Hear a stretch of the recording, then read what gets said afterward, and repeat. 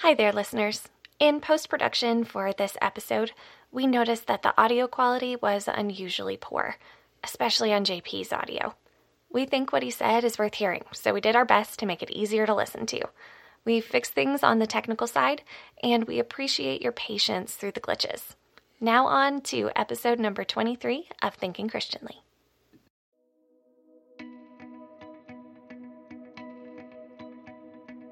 Hello, and welcome to this edition of the Thinking Christianly podcast, sponsored by Global Scholars. I'm your host, Jordan Plank. Joining me are Dr. Stan Wallace and Dr. JP Moreland. Most of us know Dallas Willard as a brilliant and pastoral writer on spiritual formation. In his writing, you can sense a man of great thought, but the depth of his knowledge can be hidden from the reader of his most popular works. And I wanted to take a little time to explore the scholarly side of Dr. Willard. So, Stan, I'd like to ask that you open us up and give us a bit of a summary of Dr. Willard's work as a Christian author and academic philosopher. I'm happy to, JP. I'm sure you can fill a lot in, but I'll do a general overview. He was born in 1935 and just went to be with the Lord in 2013. And as you said, most folks listening to this probably know him through his speaking and writing on issues in Christian maturity. So let me start there, say a little bit about that, and then connect that to his academic vocation as a philosopher. He really became well known among Christians due to his teaching on how to be an apprentice of Christ, as he would say, being with Jesus and learning to be like him. So he wrote in a number of books on that theme. It really had a major impact on many individuals, and I think on the direction and the conversation of the broader, at least Western church. Some of the more influential books are The Spirit of the Disciplines, Understanding How God Changes Lives. And I really liked how he not only talked about what the disciplines are, which Richard Foster had done a little bit earlier, but also why they're effective, and drawing into his philosophical training to unpack how our souls and bodies are so deeply united, what we do in our bodies in terms of disciplines affect our soul. Probably his most influential book was The Divine Conspiracy, Rediscovering Our Hidden Life in God, which was Christianity Today's Book of the Year, 1999. He also wrote Hearing God, Developing a Conversational Relationship with God, which has been really helpful to me to try to understand how better we actually hear God's voice. And then lastly, he wrote Renovation of the Heart, Putting on the Character of Christ, which again was a Christianity Today's Book of the Award winner when it came out. And though he was always passionate about helping Christians understand and live according to God's design and the things he was writing about in these books, and actually had become an ordained minister initially, he ultimately chose to have a ministry via the academic route. He'd always loved ideas from the earliest days. He studied philosophy as an undergrad at Baylor University. But he's trying to decide, do I go and actually spend a life in the university context or in the church? And he has a sense of God speaking to him. And I'm going to quote something on his website. He heard God saying, if you stay in the churches, the university will be closed to you. But if you stay in the university, the churches will be open to you. And that really set a trajectory to influence the next generation by teaching and writing about what's true for those inside and outside the Christian faith as a university professor. So he went on, earned his PhD at the University of Wisconsin, taught there for 5 years, invited to join the faculty at the University of Southern California, and spent the next 48 years at USC. Really became an outstanding professor there, a lot of honors, Excellence in Teaching Award, Outstanding Faculty of the Year.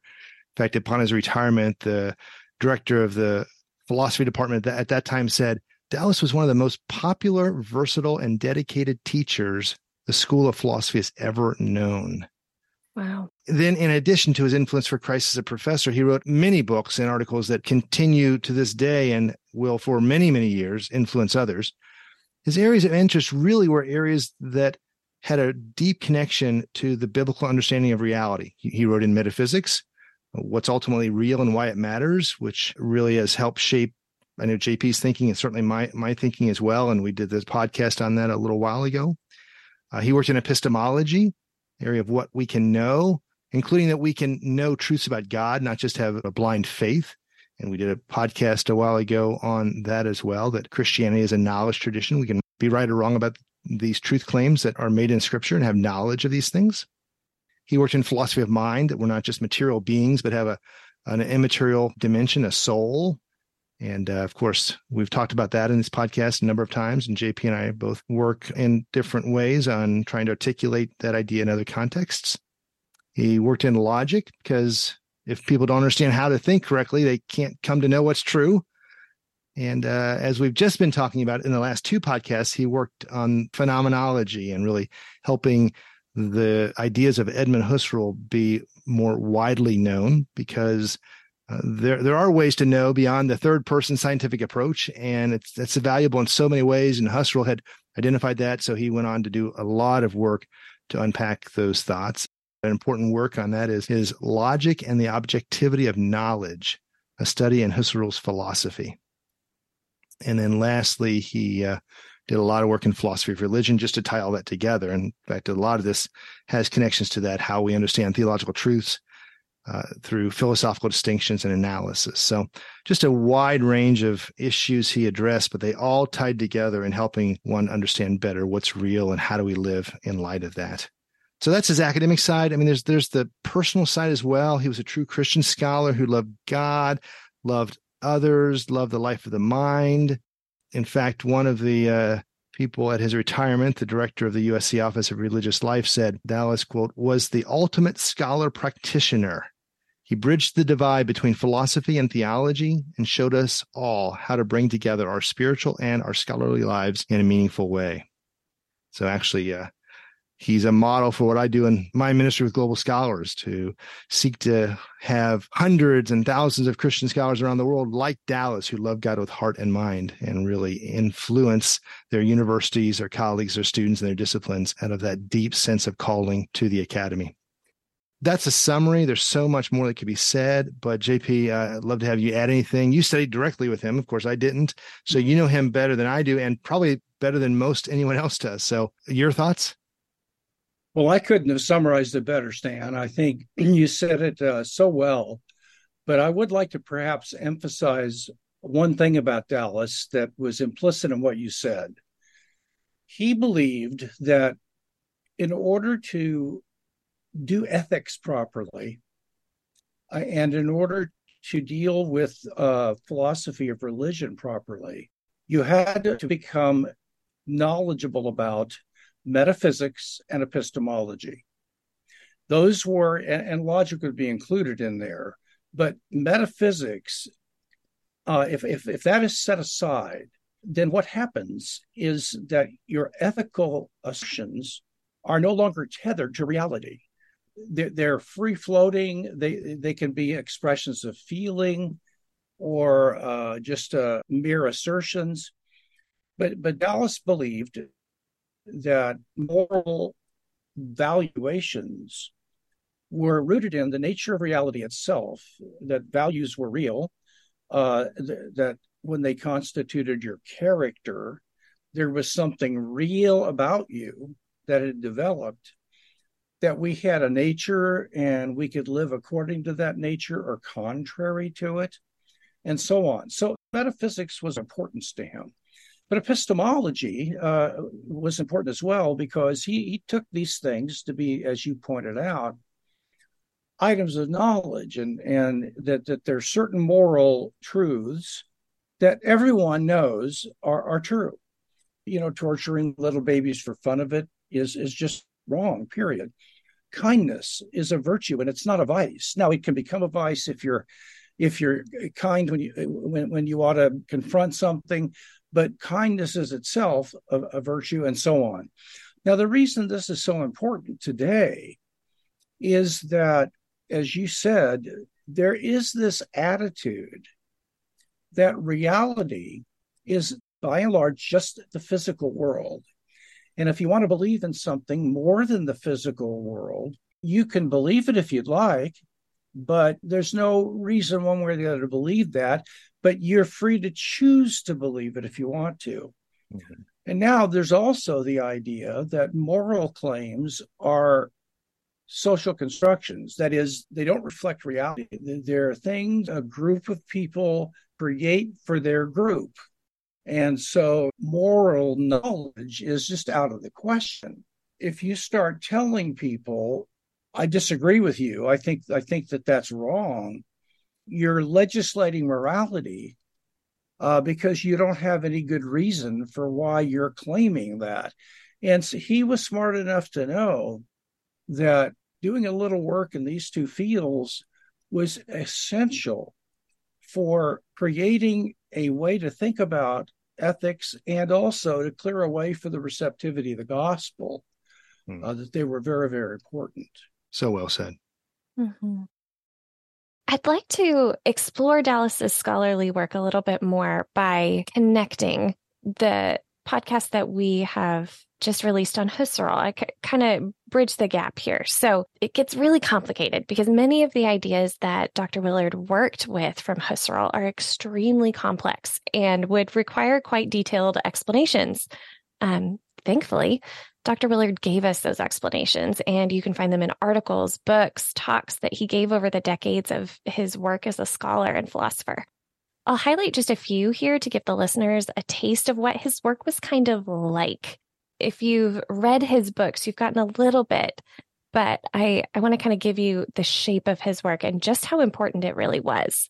He translated early writings in the philosophy of logic and mathematics, and we talked a bit about what an important work that was in a previous episode. But I want to just dive into what an effort that was. Let's just kind of put it into the context of history. So he was writing in close collaboration with the Husserl archive in Louvain. And if you remember how those works got there, a monk named Father Leo von Breda and some very large suitcases on a train, diplomatic pouches, coming within a hair's breadth of complete destruction during air raids. You have all of that. So those texts are the ones that Dr. Willard was translating.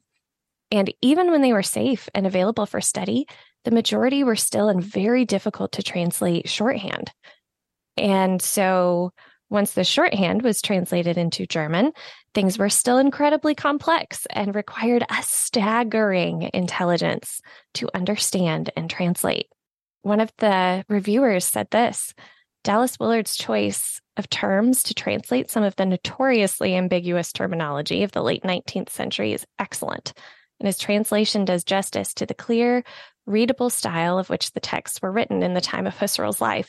So not only did Dr. Willard have to translate the shorthand into German and then the German into English, he also had to translate the thoughts and to follow the threads of Husserl's thought in order to come up with something that would be complete, an incredibly difficult work.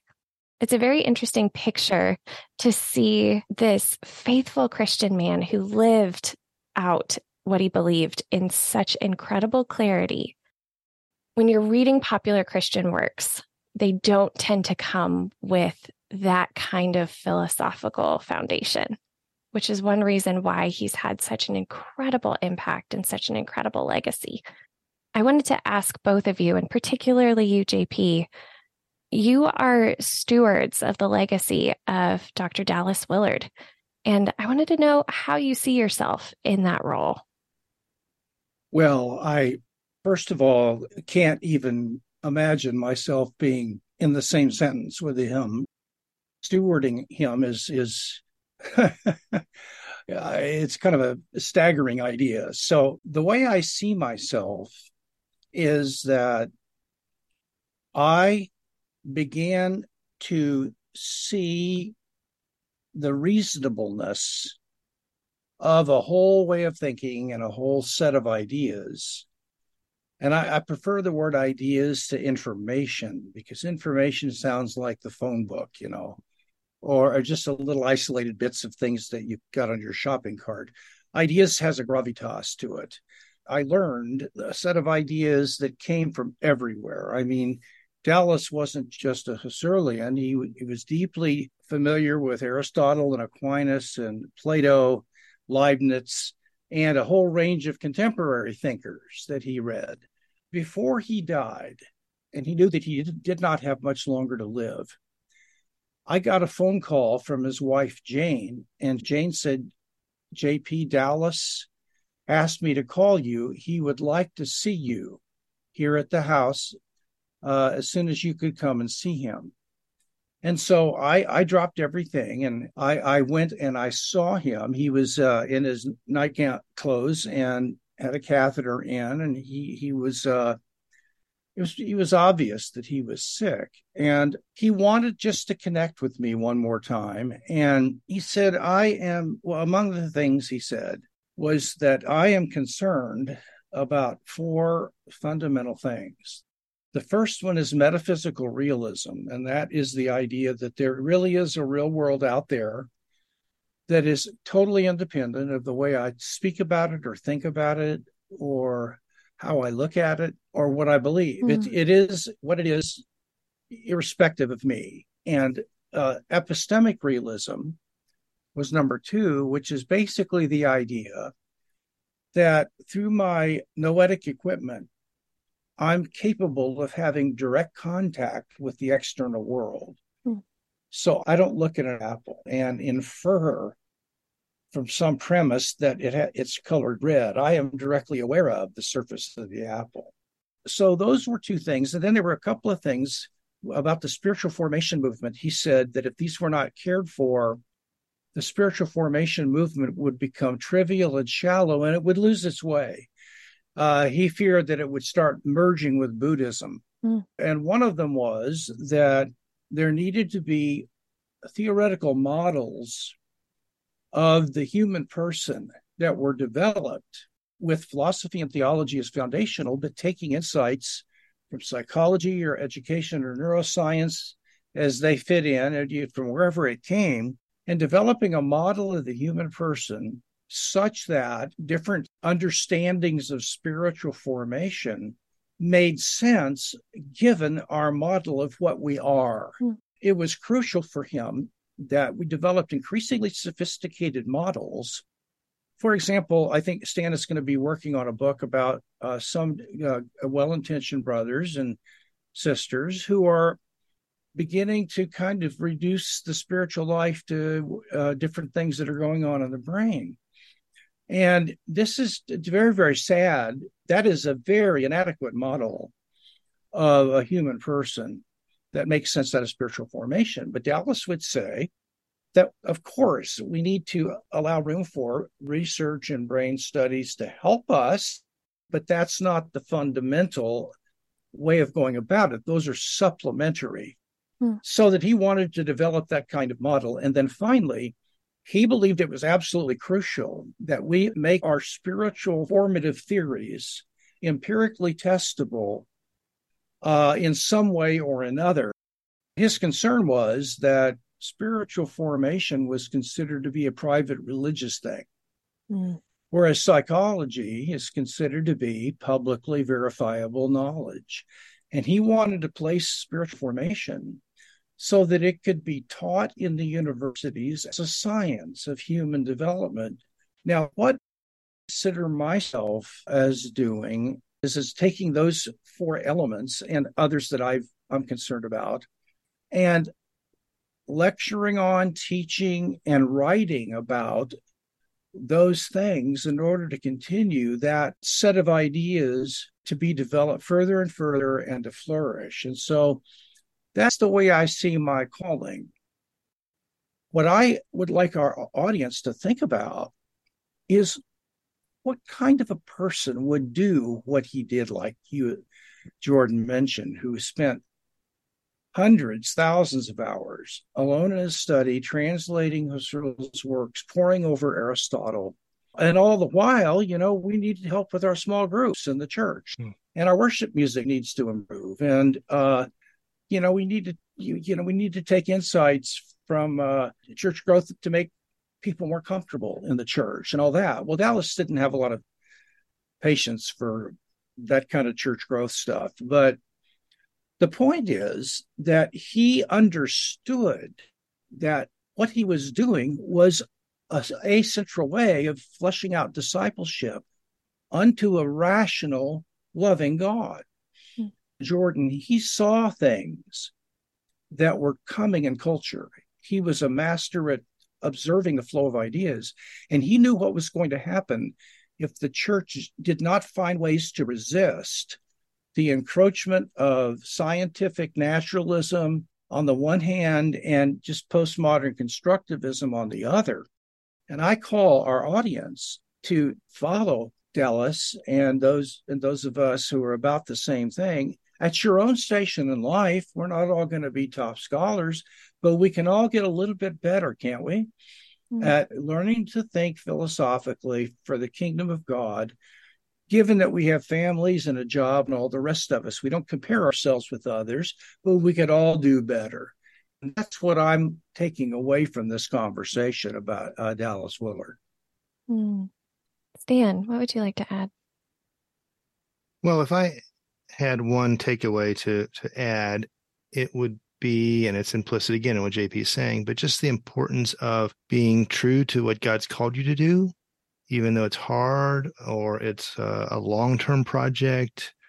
It requires you to do things that don't seem to be that relevant in the immediate context. It was like the discussion we had, I think, last time about laying the foundation of the cathedral that you'll never see completed. So much of his work was, as JP mentioned, poring over in the privacy of his study these texts that were very hard to understand and just took amazing amounts of effort to discern and then to translate and then to comment on. But he had a sense God was calling him to do that. And just to be faithful to do what God called him to do without the accolades of everybody saying, this is so important. Yes, we're so glad you're doing it. Realizing that, no, this is important in the long run, even if it doesn't have the immediate benefits. That's always an encouragement to me when I see people willing to do that, because so much of what we hear is that it's only important if we get from this thing we're working on some type of quote unquote immediate gratification. Our Facebook likes soar, or we sell a ton of copies of this book, or we get asked to speak at a bunch of places, or whatever our area is. And, Dallas just modeled that, it's not how calling works. Calling works like just being faithful and doing your best and letting the Lord take it and do with it what he will. And I need those kind of models in my life. Mm-hmm. You bet. And I think about how the profundity of his message would have been so greatly reduced if he were not living the life he was describing. That's exactly right. Yes. We will return to the show in just a moment, but first, a word from our sponsor. Do you have a child, relative, or friend preparing for or attending college? What they need most are Christian professors who can help them learn to love God with their hearts and minds during these impressionable years. Global Scholars equips Christian professors to be there for them and walk with them during their years in college. Please visit www.global-scholars.org to learn how you can help equip Christian professors to show Christ's love on a campus near you and around the world. Please also check out Stan's other podcast, College Faith. While this podcast is focused on the ideas prevalent in our culture, including our universities, the College Faith podcast is more focused on the practical issues of thriving in college as a Christian. Students, as well as parents of students and soon-to-be students, will enjoy hearing from the guests Stan has on the show. Visit collegefaith.net or download episodes on your favorite podcast platform. And now, back to Thinking Christianly. Another thing I'm struck by in both of your comments is that, and I think this is a fact personally, but great philosophy tends to be prophetic. It tends to see what is so clearly, or more clearly maybe than we can see it. And then you can see what will be with a firmer grasp, maybe than an untrained eye. And I, having a little bit of my world being in this, Christian formation, spiritual formation, yeah, he's absolutely right. These are the dangers. And yes, trying to keep a movement from kind of running off a cliff, it's very challenging. And to be aware of them a decade before they really became an issue that people were even considering, it's just incredible. Well, it is. I remember reading something that he he was warning against the use of spiritual formation as a kind of theological technology. Where, you put this in, you get this out, that was divorced from any sort of relationship or spiritual influence. And wow, that is so true. Oh, it is. At least in my life, I have realized there's no hack. Yeah. It's a long game. You can find things that make it more useful to you. For instance, I enjoy hearing the scriptures rather than reading them. I remember better when I hear. That's not the case for everyone. I slow down better when I hear. And so when I am taking time to study the scripture, I often listen to it first. And that would be something that Dr. Willard would say, well, yeah, that works for you. And you have to try a few things before you figure out what it is that is going to be the thing that helps you get into the scriptures. And here are a bunch of ways to try it. It's so freeing. Well, and he talked a lot about experimenting in the Christian life, try different things. And he said it's a lifelong experiment in the sense that we're continuing to grow, and we should always try and use things that are not, of course, morally or doctrinally helpful. Give it a try. That raises a question for me I'd like to ask you about. I so appreciate how Dallas was willing to look outside of for him, his Baptist roots and the practices that I'm sure he grew up doing. And, any tradition tends to have this idea that, the things that we do are the things you do. I grew up in a tradition that was the daily quiet time. And that was really the extent of spiritual formation. But Dallas did so much to expand my horizons, I know, and so many others, because he drew on so many different Christian traditions historically, who have thought in so many different ways about what it looks like to actually develop Christ-likeness through different practices, and even use the word spiritual disciplines when that was not popular at all. I think it's more popular now. So my question is, do you remember conversations with him about struggles he might have had in doing that, or lessons that we might learn as he saw a way that the church could grow? And even though it wasn't popular at that time to talk about these things, he just had a sense of it needs to be talked more about and pressed into these issues. Well, yes. In fact, I remember a statement he made, and it was kind of an interesting one, but he had been preaching for a while in a little Baptist church. And he said after a while, months and months of doing that and ministering, it dawned on him that in his church and in the church today, we're trying to figure out ways to get people to come. And what Jesus was trying to do is to keep people away from him, because there were crowds that he couldn't get away from people. Now, he said that there must be something we're doing wrong. And so he realized that the way we conceive of growth and the way we conceive of church is deeply flawed and broken. And that led him to say that you would be terribly mistaken if you took the achievements of Christian growth in the United States as the best we can hope for in this life. No, he said, there is much more that we can achieve, but you have to look elsewhere. And that was both in other parts of the world, but also other traditions and other periods of time. So this experimentation and willingness to look around came from his own desperation to not settle for a sort of a dying Christian life, but instead to want to grow as best he possibly could. And that led him to look around and do some research and read about it and try to find out what's wrong. Where are we missing it? And he began then to get insights and practice them and write about them. And the rest is history. But it was born out of a desire to face reality, to face himself, and to say, am I growing the way you would think I would be if there really were a God that is like the Bible describes him? And he had to say no. And he didn't like that.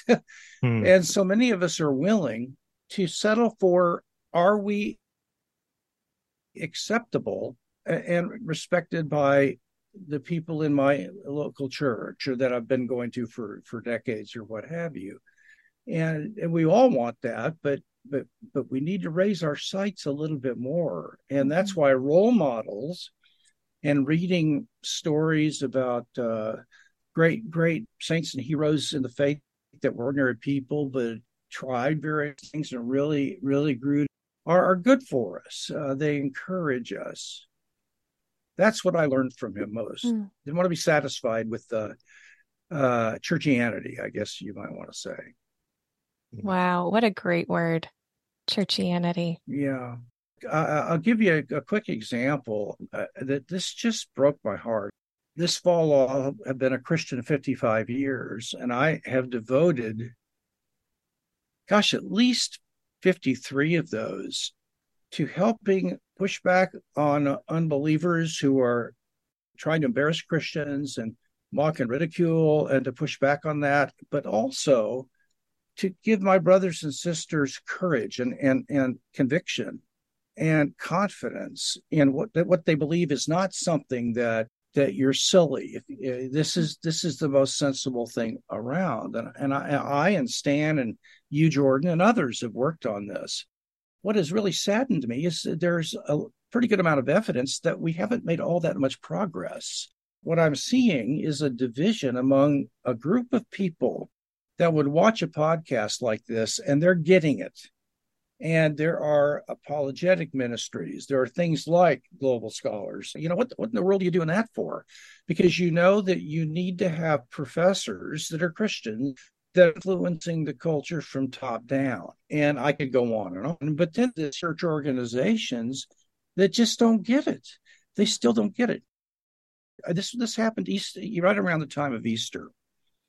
There is a dear brother in our church, and I say that with I love this gentleman, and he's I'd say he's approaching, he's 70-ish, something like that, and he's walked with the Lord for decades and decades, and he's been a faithful participant in our church for 30 years and others before our church was formed, and so he is a deacon and helps with those kinds of things. But before the service comes up, he helps people and chats with them. And he came by, and I said, say, hey, brother, tell me, if somebody asked you, can you give me one reason, just one, why you think it makes sense to believe the resurrection really happened? And now listen to this. He said, well, to be honest with you, I never thought about it. What? A gentleman who's been in a good church for 40 years, who loves the Lord. It never dawned on him to ask the question about the most fundamental doctrine of the Christian religion. I almost wept. I just said, what in the world? This is so far gone that it seems almost impossible that this will ever turn around in American culture. Now, I'm going to keep trying, but I have to tell you that is disheartening. Mm-hmm. And people who are listening to this podcast, you have the privilege and the invitation to be a part of helping to up people's games in cultivating a Christian mind. And that's why we, quote, waste time talking about people like Edmund Husserl or Dallas Willard, because we need to hear about their lives. Mm-hmm. JP, I've had those same experiences, and it is discouraging, and I don't honestly know what to do with it. I just had an experience not long ago, a church I was attending. I offered to teach introduction to apologetics class for their high school students, and, said, you structure it any way you want, as long as you want. I'll do a 1-week thing. I'll do a semester, whatever topics you think are helpful. But I'd like to offer to do that. And there was just radio silence, no interest. And actually, they did start a class for high school kids, and it was on learning Hebrew. What? So you could study the Old Testament better. That's just unbelievable. And I thought, you know what? Hebrew is a great thing to study, but I think you ought to know that the biblical record is true, which a lot of these students were questioning. Of course. Before offering them a course in introductory Hebrew.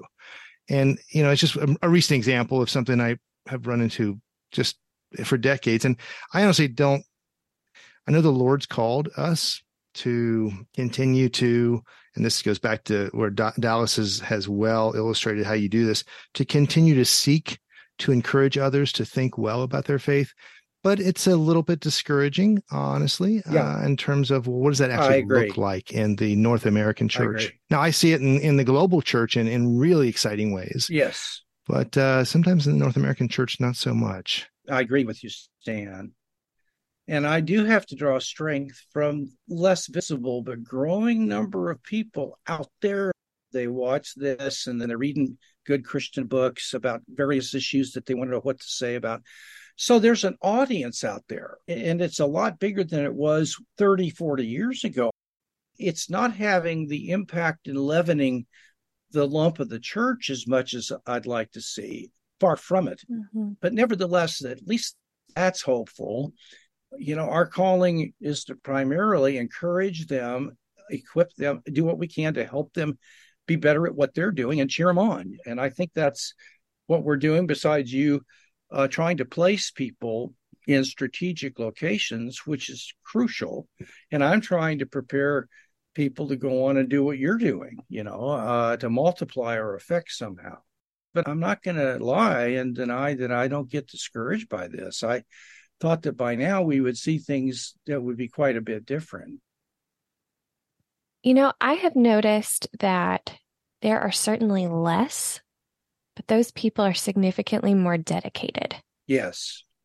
And that gives me a bit of hope that the people who are going out and finding that information or finding those ideas, as you said better earlier, those people, they're on a journey and they understand that there is a thread pulling them through these things, through this knowledge, through the different ideas. And hopefully with each new idea that they wrestle with, they get a little bit closer to being like Christ and to knowing him better and to applying these ideas to their world and to their life. And if you do that a few times, you start to notice the way that it shapes you. So when I see people who are going after these resources, they're not just going after one particular resource. They are scavenging. Yes. And in some ways they kind of have to, because a lot of what we're putting out as Christians is kind of subpar.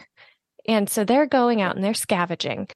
Dr. Willard talked about spiritual formation being a lot like human development and the parallels there. And one of the things that's really interesting about children is that they will make the things they need. So if you've ever seen a video of kids who are in sub-Saharan Africa or in other parts of the world that are impoverished, you will see kids playing with balls that are made from mud and plastic bags and all sorts of really interesting things that they found. But they found a way to make a ball. Would it be helpful to hand them an inflated soccer ball? Yeah, it would. It's a little bit like that with Christian formation. When people are deprived of really good spiritual formation tools, they have to go out and scavenge. They have to find a way to make what they need.